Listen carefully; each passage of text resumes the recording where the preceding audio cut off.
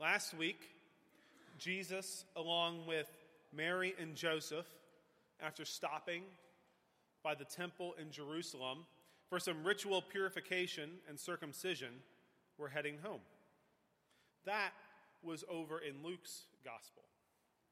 Luke's account of the Nativity, cleverly referred to by Pastor Jeff as the Linus version, is the account that we most associate with Christmas. After all, Linus proclaimed it, and then miraculously the Charlie Brown tree became a star. So why wouldn't we believe it? When it comes to the wise men, while they are not mentioned in Luke's gospel, we still place them gently into our Christmas story. It's not Christmas or Christmastide, the 12 days after Christmas, without the wise men. When it comes to the wise men, we place them gently in our nativity scenes. We make sure they are part of our Christmas pageants. 2 weeks ago, in this room, we had a Christmas pageant with wise men in it, even though they were not part of the scripture reading for that evening. While being some of the first people on the scene, we do not see the wise men make an appearance in our lectionary readings until Christmastide. Actually, the last day of Christmastide. And while Christmastide concluded yesterday, and yes, that means your neighbor will now take down the inflatable Darth Vader Santa Claus that's been in his front yard since Halloween, the story of the wise men seems more appropriate for December 24th or 31st, and not January 7th. Wise men are a centerpiece in the nativity story. As much as we need sweet baby Jesus in the manger, we need wise men traveling afar. The wise men are so much a centerpiece of the nativity that for centuries, artists have been trying to interpret who these people were. In our scripture, we have little detail on the wise men, but still there are countless paintings that have been created. Crèche figurines have been crafted. And there's even a popular Christmas carol written about these men. The Arminians have gone so far as to give these unnamed traveling wise men from the East, they've given them names. All of these are an attempt to tell us who these men were and why they traveled from the East, first to Jerusalem and next on to Bethlehem. So who were these guys? Where did they come from? Why were they traveling from the East? Why do we, Christians, centuries later, still talk about them? Talking about them so much that we've dedicated an entire day in our Christian calendar to them. Traveling from the East gives us little to go on.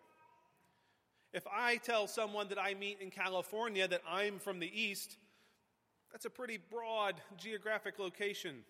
I could be from Atlanta, Georgia. I could be from Maine. I could be from Europe. I could be from Asia. All of these places are great places to call home, but they are completely different geographically and culturally. The wise men could have been from Iraq, Iran, or Arabia. Perhaps they were from further away. Perhaps they were from India. Regardless of where they were from, or if they were priests, scholars, or astrologers, the wise men represented the best of the pagan world. They had studied enough. They knew enough that when they saw the star in the sky, that it was no ordinary star. They had studied enough to know that when they saw that star, it was time to pack up and head west. The wise men were also of high enough station to be received by King Herod. To say that Herod had an ego problem is a bit of an understatement. He believed that his reputation and prestige was without comparison. He was a regional ruler overseeing a very small portion of the Roman Empire. You could say that he was a little fish in a big pond. He would not receive just anybody or any group of travelers. But when the wise men arrive at his court, Herod's ego welcomes them in with open arms. And in doing so, Herod acknowledges that these travelers from the east were of high enough station at the least to receive and meet Herod's high station. So here we have it in Jerusalem, east meeting west. And the wise men have not yet made it to Bethlehem. Many of us, though, whether we like to admit it or not, have had a Herod moment in our lives. While Herod is the villain of the story, we can at least sympathize with him. We've all had a visitor or experienced someone contacting us, only to find out they didn't actually want to talk to us. While that might be a blow to your ego or a minor letdown, or a relief, really, depending on which side of the family is contacting you, that moment causes Herod's attitude to change. In that moment, his ego, his fragile ego, becomes bruised. As the pagan outsiders arrive in Jerusalem and inquire about the newly born King of the Jews, Herod's ego takes over. We learn more of the wise men's station when they are called to provide Herod with information about what exactly they had seen in the sky. Herod needs to know the exact time the star appeared. And the wise men knew their stuff. They were able to answer Herod's questions. And remember, Herod had already consulted with his chief priests and scribes, his most trusted advisors. And still the wise men were called upon to fill the gaps that Herod's dream team was supposed to be able to figure out. Matthew makes it clear to us that the wise men, while not being royalty, were to be trusted. They had the necessary credentials for an ego-driven king like Herod to take them seriously. While not being kings, the wise men were still authoritative on the matter in the eyes of King Herod. They're still authoritative figures in the nativity story today. In a season where we hear that Jesus is the reason for the season, and we see bumper stickers on cars reading, "Keep Christ in Christmas," why on earth would Matthew place the wise men as a focal point in his account of the nativity? The wise men, Magi, traveling to the east, from the east, and traversing afar, were the first Gentiles to acknowledge the birth of the Messiah. And how did these pagan Gentile outsiders acknowledge the birth of the Messiah? By bowing down in worship and offering gifts, gold, acknowledging the majesty of Christ, frankincense, noting Christ's divinity, and myrrh, foreshadowing Christ's premature death. They were outsiders to the covenant of Israel. They knew little to nothing about the writings of the prophets Samuel and Micah. When the chief priests and scribes report back to Herod, "And you, Bethlehem, in the land of Judah, are by no means least among the rulers of Judah.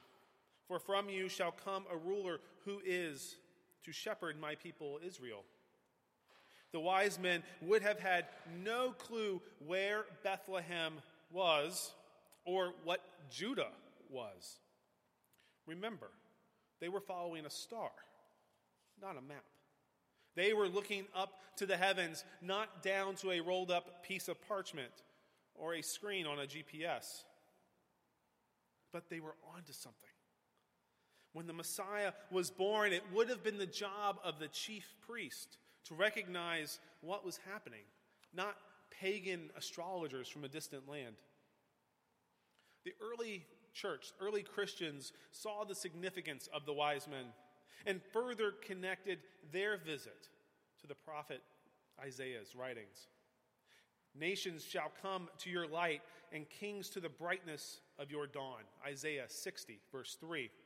"A multitude of camels shall cover you. The young camels of Midian and Ephraim, all those of Sheba shall come. They shall bring gold and frankincense and proclaim the praise of the Lord." Isaiah 60, verse 6. This is how the wise men garner the title of kings. And this is how camels made it into our nativity. Early Christians also connected the birth of Christ to the psalmist. We just read that a few moments ago. May the kings of Tarshish and the isles render him tribute. May the kings of Sheba and Seba bring gifts. May all the kings fall down before him. All nations give him service. Year after year after year, the wise men are played as minor characters in Christmas pageants. And we fail to see that for us, all of us in this room this morning, as Gentiles, the wise men's visit to Bethlehem signaled, just as Simeon declared in the temple, that Christ had come for all people. Episcopal priest and teacher of preachers, the Reverend Fleming Rutledge, notes that this encounter also signals the age that is to come. Because of the wise men, we know that the kingdom of God would include, yes, the Jews, but now those who were previously considered outside the covenant between God and Israel. In the wise men's traveling, worship, and bearing of gifts, we see the writings of John from the book of Revelation. The nations will walk by its light, and the kings of the earth will bring their glory to it. So why does any of this matter today? What does the crazy book of Revelation that nobody likes to read have to do with wise men, camels, and baby Jesus? We continue to seek out Christ, bringing, as Reverend Rutledge puts it, all of our treasure to Jesus. We will use our scholarship and our culture to point to the one whose light shone bright enough to bring visitors from the east, that we too will point others to what happened in Bethlehem. Leaving our homeland and leaving their homeland, the wise men we will recognize that to Jesus Christ, all of our allegiance is due. When we travel over our own mountains and through our own deserts, we do that to ensure that our gifts, all of our gifts, point to the one who was laid in a manger in Bethlehem. Through the wise men, we see that Christ was born to save good church people. But more so, we see that Christ was born to save those who were not yet chosen, those not beloved, those not initiated, and those not deserving. Thanks be to God.